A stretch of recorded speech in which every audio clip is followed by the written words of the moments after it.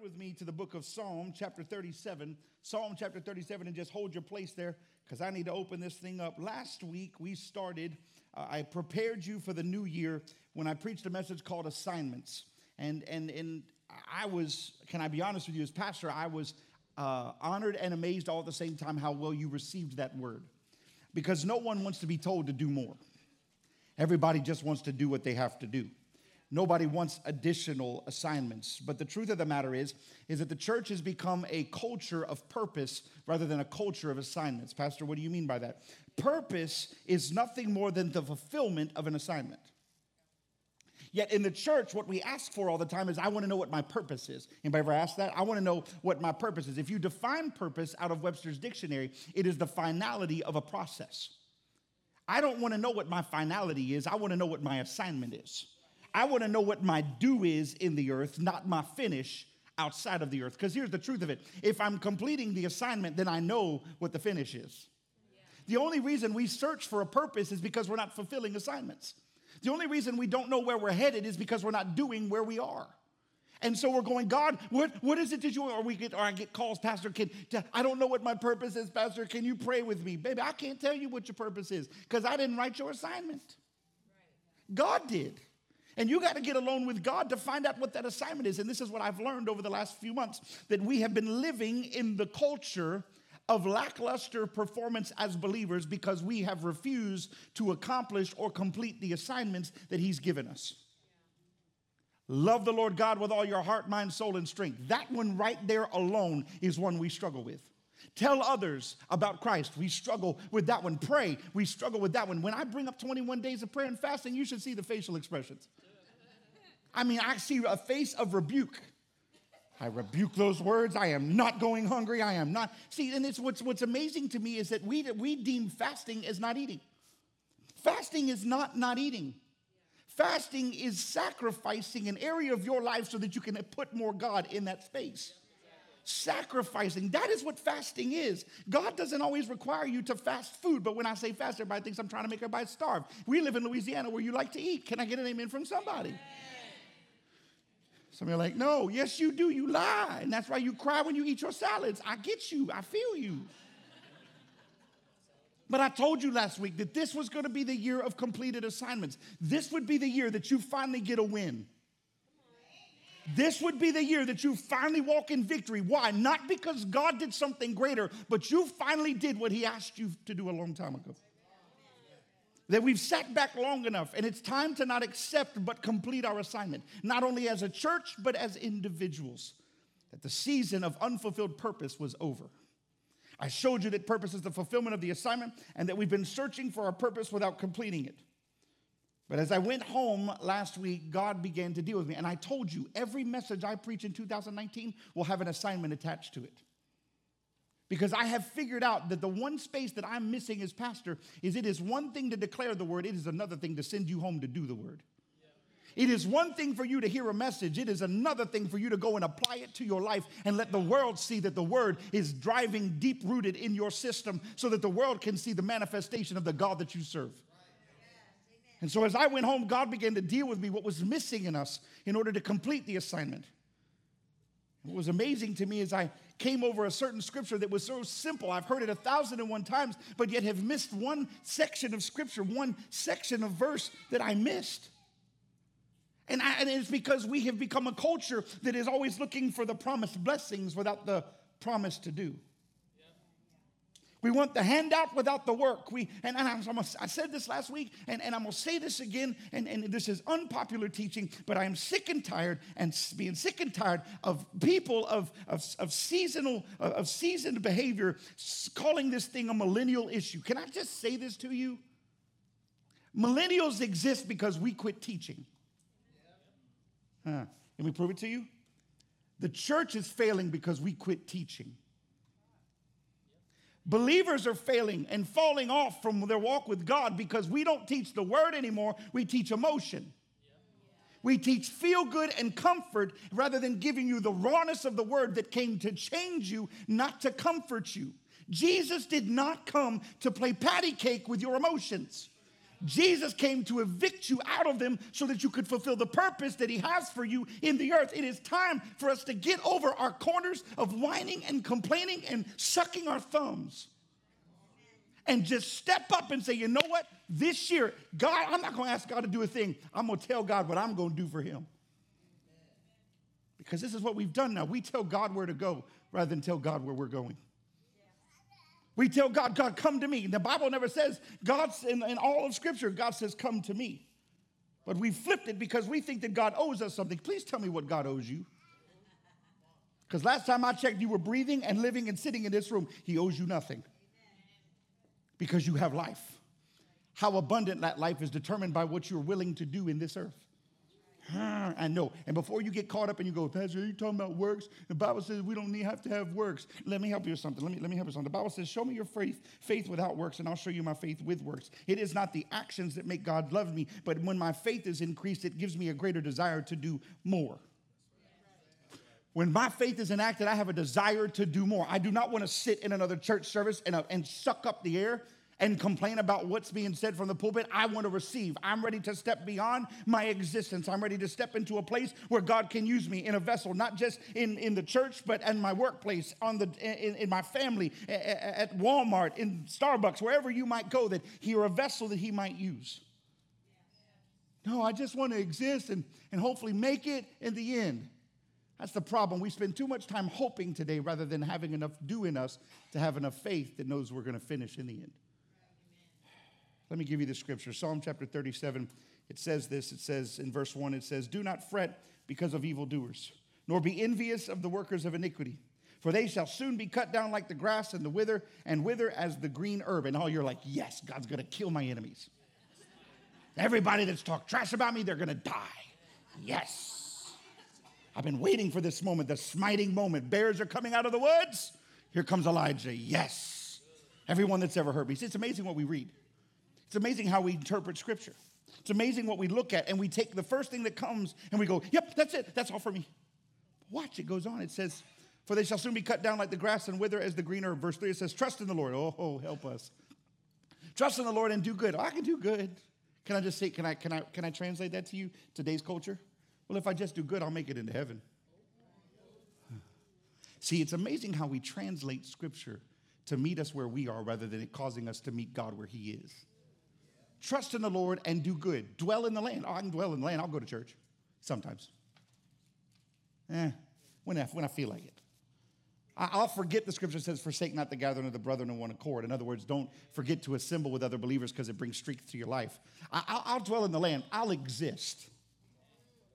But you know the word dwell actually means to take root? Yep. To be unwavering? To plant yourself? The problem is we don't plant ourselves anymore because the moment something's said in the church that we don't like, we uproot ourselves and walk out the door. Can I just help you with something? I was not created. I am not. I'm more of a Paul than I am a Peter. I was not created to be your friend and to make you feel comfortable. I was created to convict some areas in your life so that you might become greater in him, not greater in a church. Because when you're done, God's not going to get you in heaven and go, hey, what church did you go to? Because that determines whether you get in or not. God's going to go, what did you do with what I gave you? And did you walk out the door when you didn't like it, how comfortable it was? Anybody ever gone to the gym? Your fat ever cried? Mine has. Amen. I'm not doing this anymore. I refuse. I quit. The only reason you quit is because you didn't want your fat to cry. But if you stay in it long enough, your fat will cry enough that it'll stop crying. It'll get over itself. And it'll run away. It's amazing how that works. But we go to church and we expect the pastor to be like, oh, let me hold you. Let me cuddle with you. Let me tell you how great you are. I'm not here to tell you how great you are. I'm here to tell you how great God is. Amen. To get you to go to another level, to get you to rise up in this hour and let the world see how big your God is, not how big your ego is. I told you 2019 going to be rough. Trust the Lord, do good, dwell in the land, and feed on his what? So you mean he's already been faithful? So he didn't owe you anything. He said, feed on what he's already done for you. I'm coming to church this Sunday because I need God to do something greater because he hadn't been faithful enough to me yet. He hadn't been faithful to you. Yeah. Are you crazy? Do you have enough boldness, and I'm editing there, to tell God he's not been faithful to you? No wonder you struggle walking with him. He said feed on his what? Faithfulness.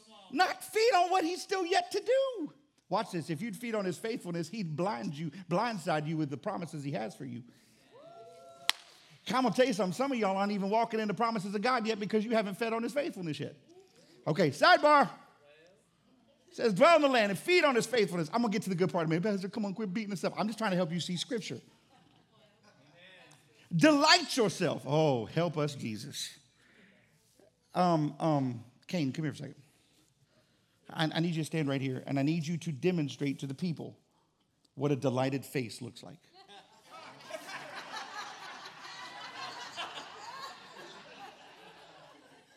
Because you've seen it. Show me how a lot of church people look on a Sunday.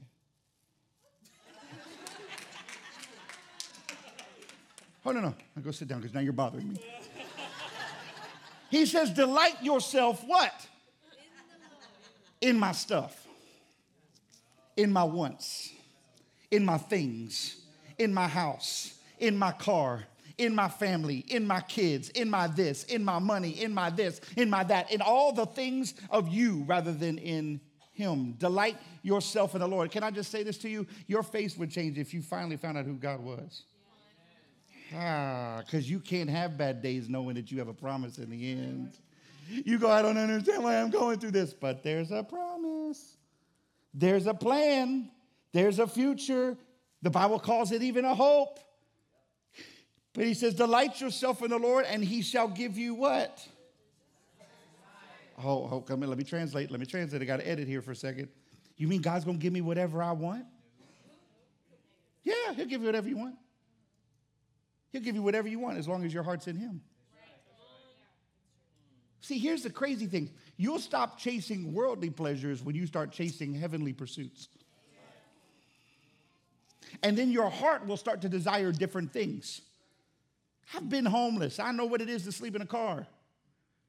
I don't desire big houses, although you think you do, right? You're like, oh, it'd be great. Then you have to clean the thing. You're like, tiny house.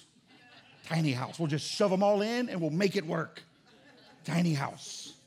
You get one set of clothes each. That's all you get. For the rest of your life, one set of clothing. Till you move out. Do whatever you want to do, but that's all you get in this house. You get one plate, one fork, one knife, one spoon. That's up to you to wash it or not. Okay. This is that spot where we think all these things are going to make us feel better. Anybody ever wanted something and got it and it didn't satisfy? It's amazing to me how we do that. We go, man, if I could just have this. Yep.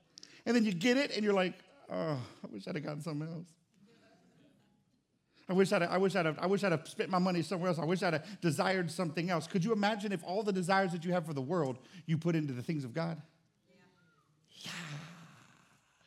Could you imagine if instead of pleasing the world, you were pleasing God? Could you imagine how the world would look around you? Because if I was pleasing the Lord with everything that I am and everything that I do, I wouldn't be worried about what Facebook said about me. Amen from the back. Amen. I wouldn't be worried about what people's opinions were. I wouldn't be worried about whether somebody liked my picture or not or commented on my stuff because my delight is in the Lord and my desires are in him and I am satisfied and I am well pleased and I am not worried about anything. I wake up in drama-free world. Oh, help us, Jesus. It's amazing how we look at this scripture. It goes on, it says, commit your way to the Lord. Trust also in him, and he shall bring it to pass. He shall bring forth your righteousness as the light and your justice as the noonday. Listen, it says, but I need you to look at this one verse. This one verse, the only verse I want to sit on for the rest of this sermon this morning. This one verse, verse 5. Verse 5, this is the only thing I need you to look at. Because we've heard all the rest of the stuff. He'll give you the desires of your heart, delight in the Lord, do all these things. We always want the blessing, but here's where it comes down to. It all gets down to verse 5, where he says this, commit your way to the Lord. Trust also in him, and he shall bring it to pass. I love what the New Living Translation says. It says, commit everything you do to the Lord. Trust him, and he will help you. Just for a few minutes, can I just preach to you a message called Commit Your Way? Because I think this is where we're missing it. We've learned how to play church. We've learned how to smile. We've learned how to worship. We've learned how to sing. We've learned how to appear. We've learned how to disappear. We've learned how to play the game. We've learned how to do all the things. But the one area that tends to be missing in the church today is a place called commit.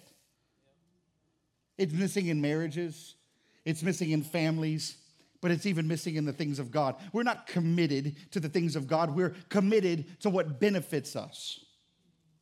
We call ourselves committed to the things of God, but what we're really committed is God coming and giving us what we want rather than we finally giving God what he's always desired. Committing our walk, committing our existence, committing everything that we are to him. It says, commit your way to the Lord. Trust in him, and he shall bring it to pass. I was looking at this verse because I was like, there's so many translations of scripture today, and maybe somebody's going to use a different word because, commit's a hard word.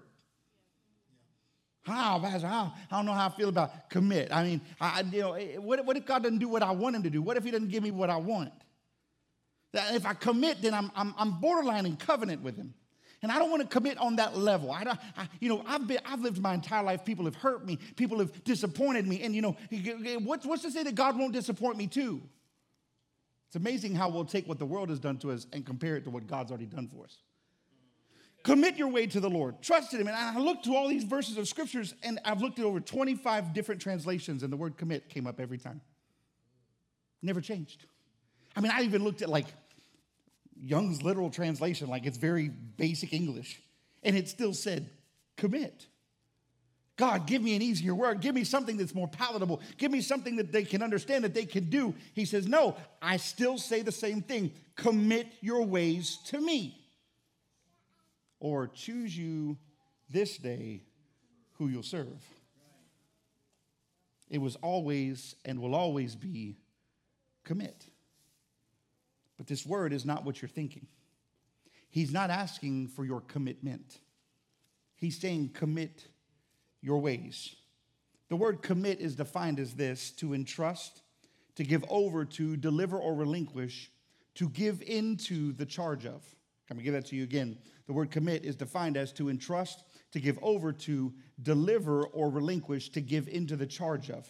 And in order for us to fulfill and complete the assignments that he has for our lives this year, we must live committed.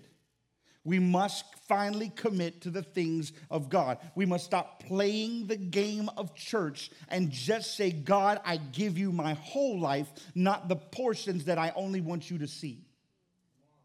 Not our Sunday attendance, not our religious thoughts or processes, but commit our ways, our direction, our path. The place that we're going is God-bound. It is not me-bound. It is not the Dean family bound. It is not the House Slidell bound. It is God-bound. My focus, my attention is on him. I am focusing. I am lifting up my head, O ye gate, and seeing who this King of glory is, the Lord God strong and mighty. I am not concerned by whether you get on or not. My path is straight. It might be narrow, Jack, but I got a future. You ever felt like you were walking through life aimlessly? I'm going to give you why you felt that way. Because you lacked commitment. Because when you don't see the promise is when you have not committed in your heart to the things of God. It is not commitment to church anymore. It is not being committed to attendance on Sunday. The devil doesn't even care if you come to church anymore. Because what we do is we walk into church, sing for a few songs, listen to another sermon that was good preaching, and go right back out to the same lifestyle. We are not committed to change. We are committed to emotional touches. As long as the AC is good, the chairs are comfortable, the sound is not too loud, pastor is not too crazy. That's the church for me. I am not on the committed level of your appeasement. I am on the committed level of his. When I'm done in this race, you will not be in heaven going, bruh, come on in. Well done, thou good and faithful servant. You're not the one that gives me access. So when I'm done on this pulpit, I have to walk away knowing that he is appeased. He is proud. I did what his assignment was for me, not for you. One of the hardest things to do as a pastor to stand up here and preach and to know without any shadow of a doubt that what I'm delivering is exactly what you need. When I haven't talked to you all week long. I have to put myself in him. I have to commit my ways to him so that he can speak to my ear, speak to my heart, speak to this being so that I can deliver a message that might take you to another level rather than just keep you where you've been. You have to commit your way, your direction, your path.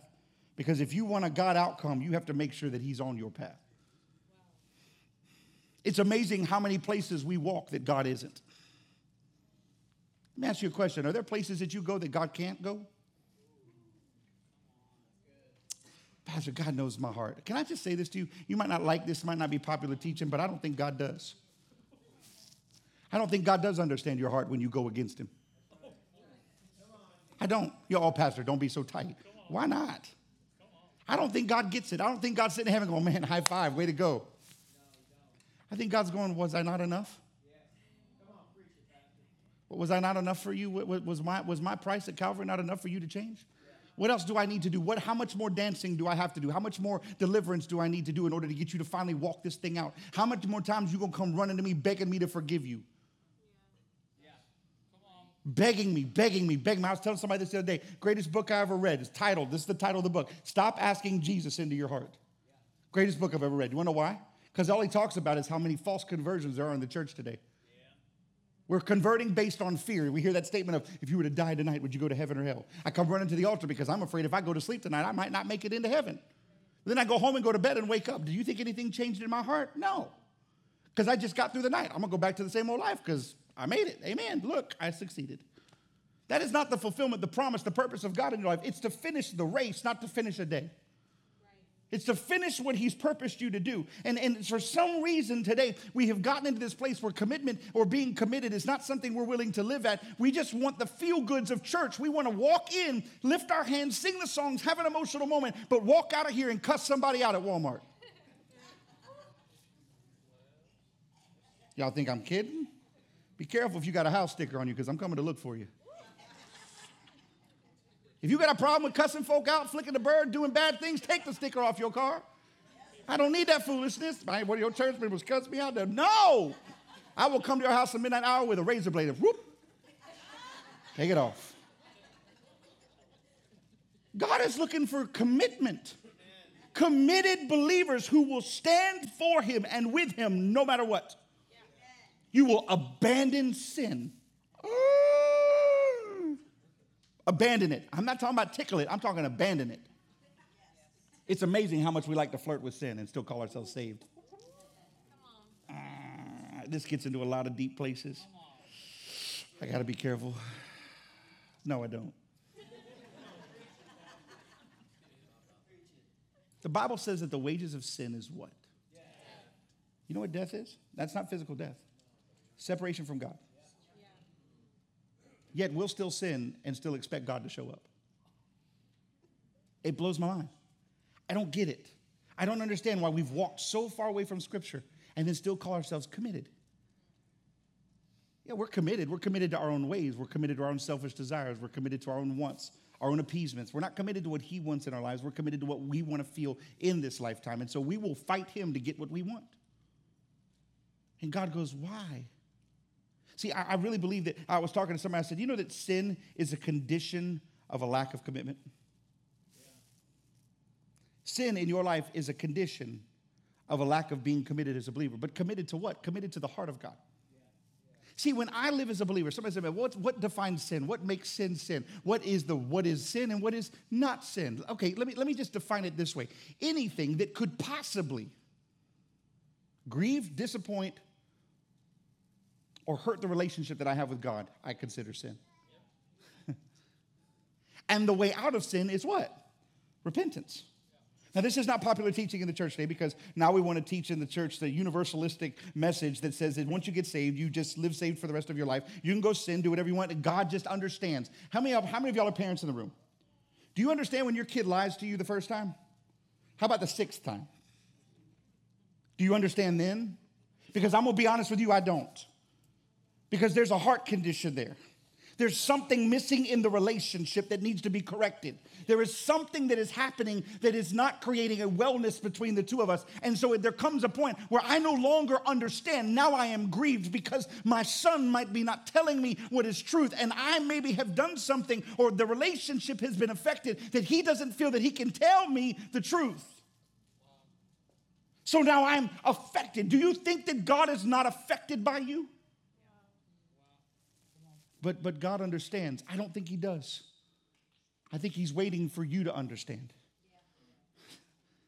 I think he's waiting for you to finally understand what the word has always been saying. It's never been changed. It's never been mistranslated. It is the same yesterday, today, and forever. It changes not. How do I know that? Because the Bible says that God is the word and the word is God. Why are we trying to change it? Commit to God. Commit to God. Stop committing to everything else. If you got to commit to everything else and not God, get rid of the everything else so that you can have the fullness of God.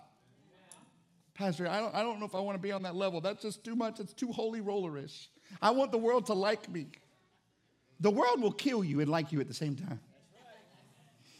They'll like you on Facebook 1 minute and send a friend message to somebody else to talk about you while you're not looking. Amen. I know you don't believe it, but it's truth. And I'm going to just say this, 90% of that's just in the church. Oh, assignments, here it comes. I told you, buckle your seatbelt this year because I'm going to get us there. Amen. I'll say this real quick to you. God told me last week when I was preaching, he said, Brian, I need you to be more concerned or not be as concerned with losing sheep as you are gaining sheep. I'm not worried about numbers. I'm worried about you finishing. I'm not worried about whether we have the biggest church in Slidell, whether you like what I preach or not. I'm worried about you finishing this walk. Because I'm going to tell you something. I think there's going to be people that I thought made it to heaven, I'm going to see that. Prove it to you. The Bible says that these men and women of God said, Jesus, have we not cast out demons in your name? Have we not prophesied in your name? Have we not laid hands on the sick in your name? And Jesus looked and said, depart from me, you worker of iniquity. What? I didn't even know you. Why does he say that? Why did he say, I didn't see you? Why did he say? Because knowing requires heart condition. He said, I need to see your heart before I see your hands. Heart is commitment. Hand is just doing stuff. It's funny to me, we think that the more we do, God loves us more, that gives us greater access. No, God says, love me as much as I love you. Could you possibly love God as much as he loves you? You look at your marriage, if you don't reciprocate the same kind of love that's given out, it'll create a hardship in the marriage. The Bible refers to your relationship with him as a marriage. You're the bride, he's the groom. Why does he keep referring to these things like this? Because he needs you to understand that the relationship that is needed for you to finish this race is one that is committed to the fullness of it till it's finished. Not one that is half committed until it doesn't go your way, but one that will fight even through the processes of life and stay in the fight, to fight the good fight of faith and finish the race. If you want a God outcome, you better make sure that he's on your path. And if he's not, then you have to get off and find out where you went off. In this verse, David is urging believers to commit their way to the Lord. Commit your way to the Lord. Trust also in him, and he shall bring it to pass. Can I ask you this question? What is your it? What is the it in your life that you've been waiting to come to pass? Because I'm going to tell you the reason you haven't gotten it yet is because we haven't committed yet. We haven't committed yet. We haven't committed yet. We're existing, but we're not committing. Can I ask this question, and don't get mad at me. This is a new year, right? It's new year. We're going to start fresh, right? We're going to start fresh? Amen. Praise God. We're going to start fresh. Pastor White, my right boy. That's my boy. How many of you haven't committed? Ooh, yeah. I'm not lifting my hand. Okay, wait, hold on. Let me find a good place to do this. Ready? Does anybody want to join me now? Pastor, I don't want to say it because I've committed some of my ways. No, he didn't ask for some of your ways. He said commit your way. Everything. All. Nothing left. Commit. So let me ask you a question. How many of you haven't committed all the way yet? Because let me tell you something. There are things that we hold in reserve back from God because we don't want to give up everything.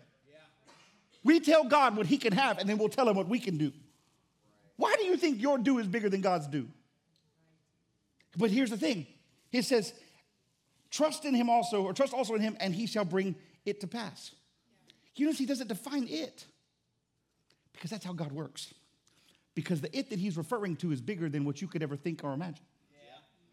That is the Ephesians 3:20 God that you serve. He shall do exceedingly abundantly above all that you could ever ask or think, according to the power that operates in you. The dunamis, that's what the word refers to, is the word dunamis. It is an inherent power that he places in you while you're in your mother's womb. Before the foundations of the earth, he gave you this power. But he says, I'll do exceedingly abundantly all that you could ever ask or think, according to the power that you are willing to operate and according to the commitment that you're willing to walk in.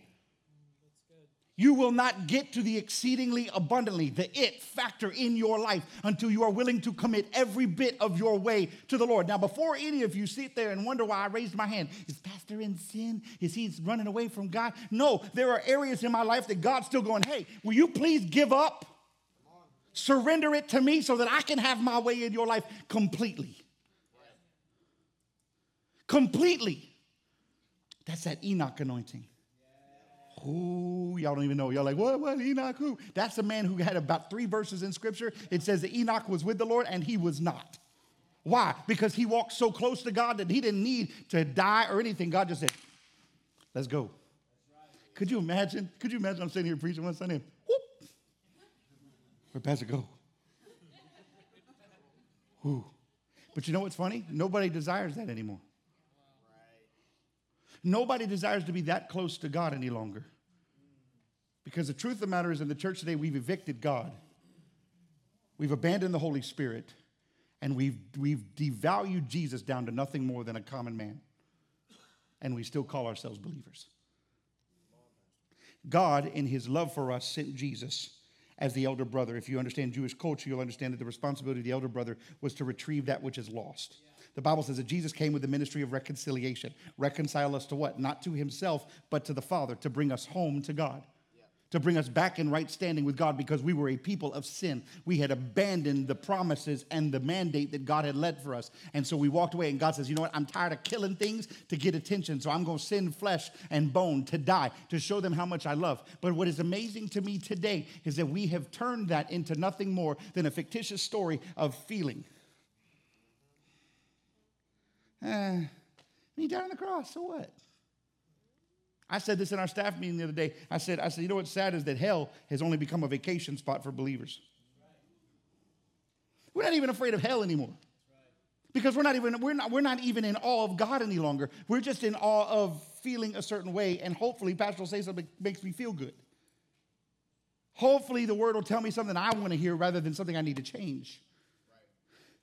And we don't want to let that thing go because we're not willing to commit. And this is not to upset you. This is not to hurt you. And I hope to God, those of you that are newcomers will come back next week and be like, God, I hope he'd be nicer. I'm not trying to hurt you, but somebody's got to speak truth. Somebody's got to call an ace and a spade a spade. Stop mincing words. Stop mixing it around to make it feel palatable and comfortable. Sometimes it's not going to taste good, but it'll change you for a lifetime. What is your it? What have you been desiring God to do in your life that has not come to pass? Let me say this. I wrote this sitting trying to get a haircut this week. Amen. To commit is not suicide. But it's amazing how we think that it is. We think that once we commit, we have to give up us. That's all God wants is you. He wants you. Commitment is just being willing to live in his plan. It's not the jump. It's the decision to prepare yourself to jump. That's what being committed is. God never asked you to commit your hands or your feet, but to commit your ways, your path, or your direction.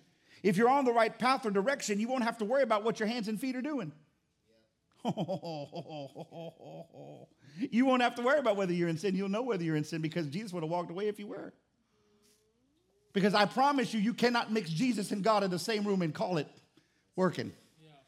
God will not live in your decision to be a sinner. He will live in your decision to repent of your sin and live with him. That's where God will live.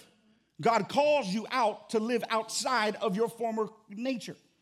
It's amazing to me how we think that God will just come make a home in our sin. God does not love you enough to live in your sin. He loves you enough to create a home that you can live outside of your sin. And you got to decide whether to move or not. You got to decide whether or not this is going to be for you or not for you. But let me tell you something. I'm going to tell you where we're headed, and I'm going to say this almost prophetically. We are headed to a situation in our culture, in our society, in our world, that if you do not choose him, you will find out what it is to be without him. Because we are headed into a climate in the culture where we either choose God or we don't choose God. I'm telling you, without any reservation in my spirit, over my prayer time leading into 2019, you're going to watch churches of great effect begin to close doors and to fall apart because they have stopped declaring the word and they only declare emotion. It is not about the feel good. Read me in your word that says that Jesus came to preach the feel good. Jesus flipped tables. What you gonna do if I come in here and start throwing chairs? Oh, we're out. Pastor lost his mind. He's going crazy. He ain't Jesus. But it's amazing to me. We have people who hop from church to church to church because it's uncomfortable. Baby, it wasn't meant to be comfortable. That's right. It was meant to change you. Jesus said, repent for the kingdom of God is at hand. My God, that's craziness. He called people names. I mean, like, I'm not going to do that, but I'm just saying, like, he went after it. But now we've said, no, church has got to be comforting and loving. Jesus is love. And the Father's jealous. Pick which one. Because you're going to have both. You can have the love of Jesus, but you better understand the jealousy of the Father. You better understand his desire for you, and he will fight hell to get you. Prove it. He sent Jesus to take the keys from hell so he could redeem you. Don't think he won't take on your demons to get you back, but you're going to have to divorce them in order to get out of it. In order for us to see everything God has for us in 2019, it's time for you and I to commit. Make sure that we're on the right path. Stop asking God to come where we are and start going to where he is. We have Monday night prayer. Get to Monday night prayer. Oh, Pastor, I don't have time. You don't have time to pray? For real? Yeah, but I have schedules to keep. I got kids that are in school. Bring your kids. They might learn something. I stood up here, came in this morning, stood right there, watched my 8-year-old stand up here and worship with hands uplifted. Why? Because I pushed her into those elements. Train up a child in the way they should go, and when they get older, they won't depart from me. Pastor, it's a Monday. It's the beginning of my week. It's the most chaotic day. Maybe your Mondays will stop being chaotic if you give them to God. See, people don't want to hear this anymore. They just want to hear me go, I understand. I don't understand. I don't understand how we keep walking away from God moving. We have to confine it to a box so that everybody feels, no, God says, do this. I'm going to do this. Pastor's lost his mind. He's doing what God told him. How's that losing my mind? That's gaining my mind because I lost my mind before I found him. Now I'm walking with him, and now I'm walking in him. And man, you crazy? I'm staying in this moment. You're not going to talk me out of this. I'm committed to him. I'm committed to his ways. I'm committed to his plans. I'm committed to his thoughts. I'm committed to his desires. I am abandoning what I want in order to get what he has. Committed believers will always conquer. Committed believers will always conquer. I'll say this again. Committed believers will always conquer. How many of y'all, real quick, Pastor Ben, come on. How many of y'all in this room have ever been in a moment of your life where you felt like you weren't going to win? Okay, watch. I'm going to mess with you really bad. The only reason that I begin to feel like I'm going to lose is because I forgot who my victory is in. The only time that I lose is when my eye comes off the prize. You might look at it as a setback. I look at it as a setup. You look at it as I lost something. I look at it as you gained something.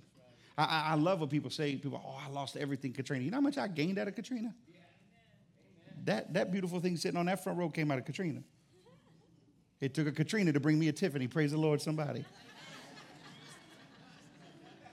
She's making faces at me right now. That's why I'm looking over here at you, Pastor Dylan. It took a Katrina to bring 4 beautiful children into my life who love God. Sitting in the car with my son yesterday, or was it 2 days ago? We were talking about what he wants to do with his life. He goes, Dad, I really don't know what I want to do. He's like, I don't even know if I want to go to college, Dad. I'm like, okay, I hear you. You're 11, calm down. I said, well, what do you want? He goes, I really don't know. And we joke about, he's 11, right? He's going to be a YouTuber. He's going to make millions of dollars and play video games the rest of his life. That's going to be his existence. Praise God for him.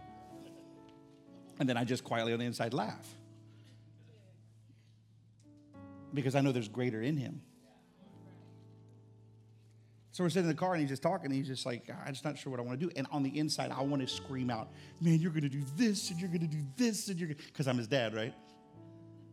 And then God says, be quiet. He said, because I am speaking to him and he doesn't even know it yet. You know what's funny is my son is sitting in my office right now watching while I'm preaching. He's not feeling good. He said, Dad, can I sit in your office and watch service? Because we have it streamed live into my office. And I said, yeah. I said, if you don't want to watch, it's okay. I don't feel like you have to. But he's like, no, I want to. And so he's hearing this for the first time as I'm preaching this. He said, I'm declaring this, is that in that car, God's already started speaking. But the only way he'll ever fulfill his purpose in the earth, his plan, his assignment, is if he commits his ways to God, not to his dad. My son, my daughters, both of my boys don't owe me a thing. I'm going to make sure that they give God everything. So that when I'm done, when God says, what did you do with the 4 kids I gave you? I'm going to go, I gave them back to you. Because I committed my ways as a father to understand that I am only here to be a steward of what you created. See, when people ask me all the time, are you their daddy? I'm their daddy. But really, in all honesty, he's their daddy. I'm just a steward. I get to spend 18 years of their existence saying, son, daughter, walk in the way. Stay with him. I know you're tired. I know you're weary. Stay with it.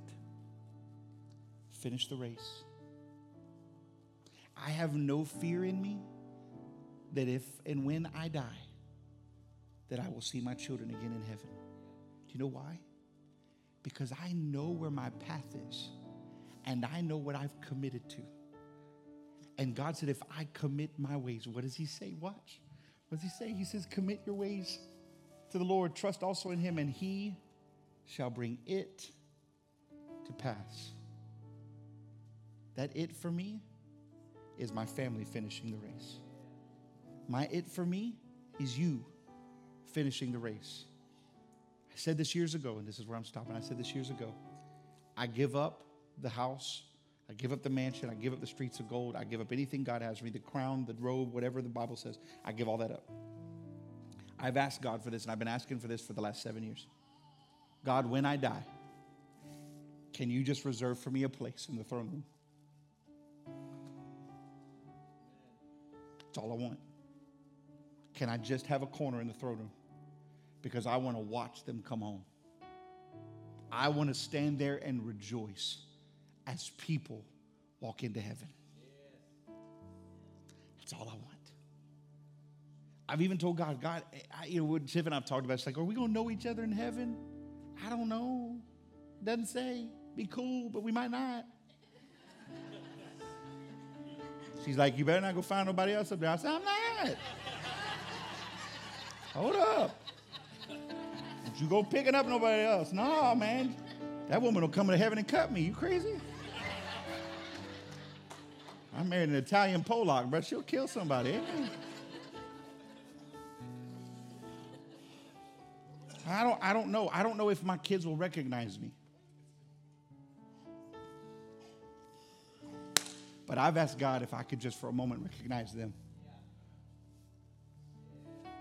See, that's the commitment level. I will commit everything in me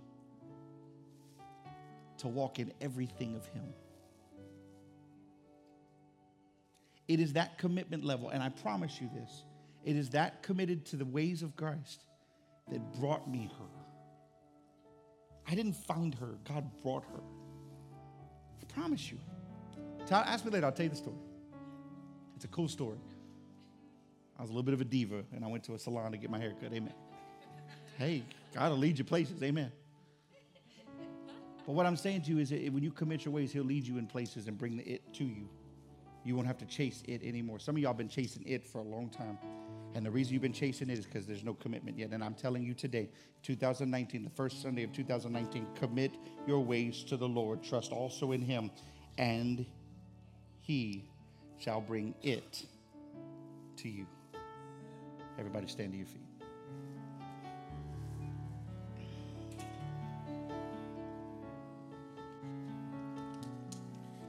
Did you get anything out of the word this morning? Do you feel challenged? Do you feel hurt? If you do, I can't help you. Amen. You have to talk to the Lord about that. Listen to me as I close real quick. I promise you that in 2019, every message won't hit this hard. But God has told me how I spend the first month of this year will determine how we end in December. And I am so uncomfortable right now, it is not even funny. Because the things that God is speaking to me are not easy to stand here and declare. But what I have to maintain is my commitment to Him. If everybody in this room walks out the door and says, nope, not this place, I still have to know that I did what He told me to do. Because He's the one who called me, not you. And my prayer is that you will take that same thought process in your walk. That it is not I, the pastor, that has called you, but God has. And that this year you're going to commit, not to spotlights or to ministries or this or that, but commit to your assignment and fulfill it. Don't just do things to do things. Do it with passion. Do it with a promise at the end of it. Do it with a purpose. I'm not looking for treasures. I'm looking just to hear His voice. That's all I want. That's all I want for my kids. That's all I want for you. So I promise you, as the first Sunday of this year, I promise you that in 2019 we will hear the voice of God. I promise you. I promise you that we will see signs, miracles, and wonders. For the Bible says that signs, miracles, and wonders follow those who diligently seek His face. There's the commit. I'm not going to ask God to do one more thing until I've done what He's asked. I'm not going to ask Him to bless me. I'm not going to shift this or do that. I'm not begging. I'm not freaking out. God, I trust you. I'm going to do what you've asked of me, and I'm going to trust you through the rest of it. Commit your way. Commit your path. If He's not on your path, get on the right path today. If you're standing in this place, say, Pastor, I'm not committed. I'd like to say I am, but I'm not. And I need to get committed today. Will you do me a favor? Just raise your hand and say, Pastor, that's me. I need to get committed today. I'm going to commit today. Okay. I got staff that's raising their hands right now. Come on. I already did this. That's why if you lift my hands, I'll do it too. So here's that hard part. You ready? Here's that hard part. The part the church always hates, because it's that next step of it. Commit doesn't mean He moves. Commit means you move. So you're standing in this place and say, Pastor, I've got to commit to the things of God this year. Will you just come to the altar real quick? Will you just come to the front and say, I'm committed? That could be, you could be saved for 20 years. I don't care. You could have been in church longer than Jesus has been. I don't care. Say, I'm committing this year. See, what you don't understand is right now, people are watching on Facebook from all over the United States, and they're watching a church that's going to commit to God more than they commit to a church. More than they commit to a preacher, more than they commit to another sermon. They're going to commit to the things of God. More than anything else, they're going to commit to the things of God. If your mouth is outside the things of God, get it right. If your hands are outside the things of God, get it right. If you got sin in your life, ask God to forgive you and abandon it. With everything on it, just abandon it. I'm running like you know what from it. I'm not going to live in that space any longer. I'm asking God to change everything in me. See, this is that hard part. You ready? This is the hard part. It's that hard part. Because sometimes I don't always see what I want to see, or I don't see the movement that I want to see. But I'm trusting that this whole room is declaring the same thing. That we will be a people committed to God. That we will be a people committed to God. But I will promise you this. If you do not commit this year, you will not walk in the fullness of God. I promise you. And what you thought was the fullness all this time was just a glimmer of everything He has for you. God is saying, commit your way, and I'll bring it to you. So do me a favor while you're standing here, close your eyes for just a moment. But this is the other part of this call. There are those of you in this room that are standing at this altar right now that do not have a relationship with Jesus. I know it, I sense it, I feel it. Whether you've never received him or whether you've walked away from him, doesn't matter. God says today is the day. Today is your day of intervention. Today is your day of assignment. Today is your day of a divine encounter. Today is the day. This is the day that the Lord has made. And before you leave this place, you're going to rejoice and be glad about it, because your name's about to be written in the Lamb's Book of Life. You stand in this room right now. You stand at this altar, or you stand in your seat right now. You say, Pastor, I need to give my life to God right now. I don't want to wait another minute. Will you just do me a favor and raise your right hand and say, me, Pastor? I got to give my life to him right now. I got to give my life. It's okay. This is not a failure. This is a change. I got to give my life. I'm just going to give my life right now. Maybe I've done this 1,000 times. You might have asked God to do this 100 times in your life. There's a difference with this one than at any other time, because you finally get it. Because you're going to commit to the things of God. It is easy to live as a believer when you're committed to the things of God. Okay. For those hands that are lifted, Father, I thank you for every hand that is lifted in this moment. I thank you for every life that is represented by those hands. And I thank you in this moment, hell has lost and heaven has won. I thank you that in this moment, heaven just got its greatest victory, because these people have come home. So, Father, I thank you that your love will endue them, will subdue them, and reign upon them, that you'll embrace them and hold them, that they are not failures, they are victors in you. For they have declared today that their victory is in you. Father, I thank you for their lives. And I thank you that today they receive you into their hearts so that you can do your greatest work in them. Father, for those that are standing up here that said it's my season to commit, Father, I knew you told me to preach this word, although I struggled with it. I knew you told me to declare this word. And so, Father, I'm believing that this will ignite such an amazing passion and pursuit in this house.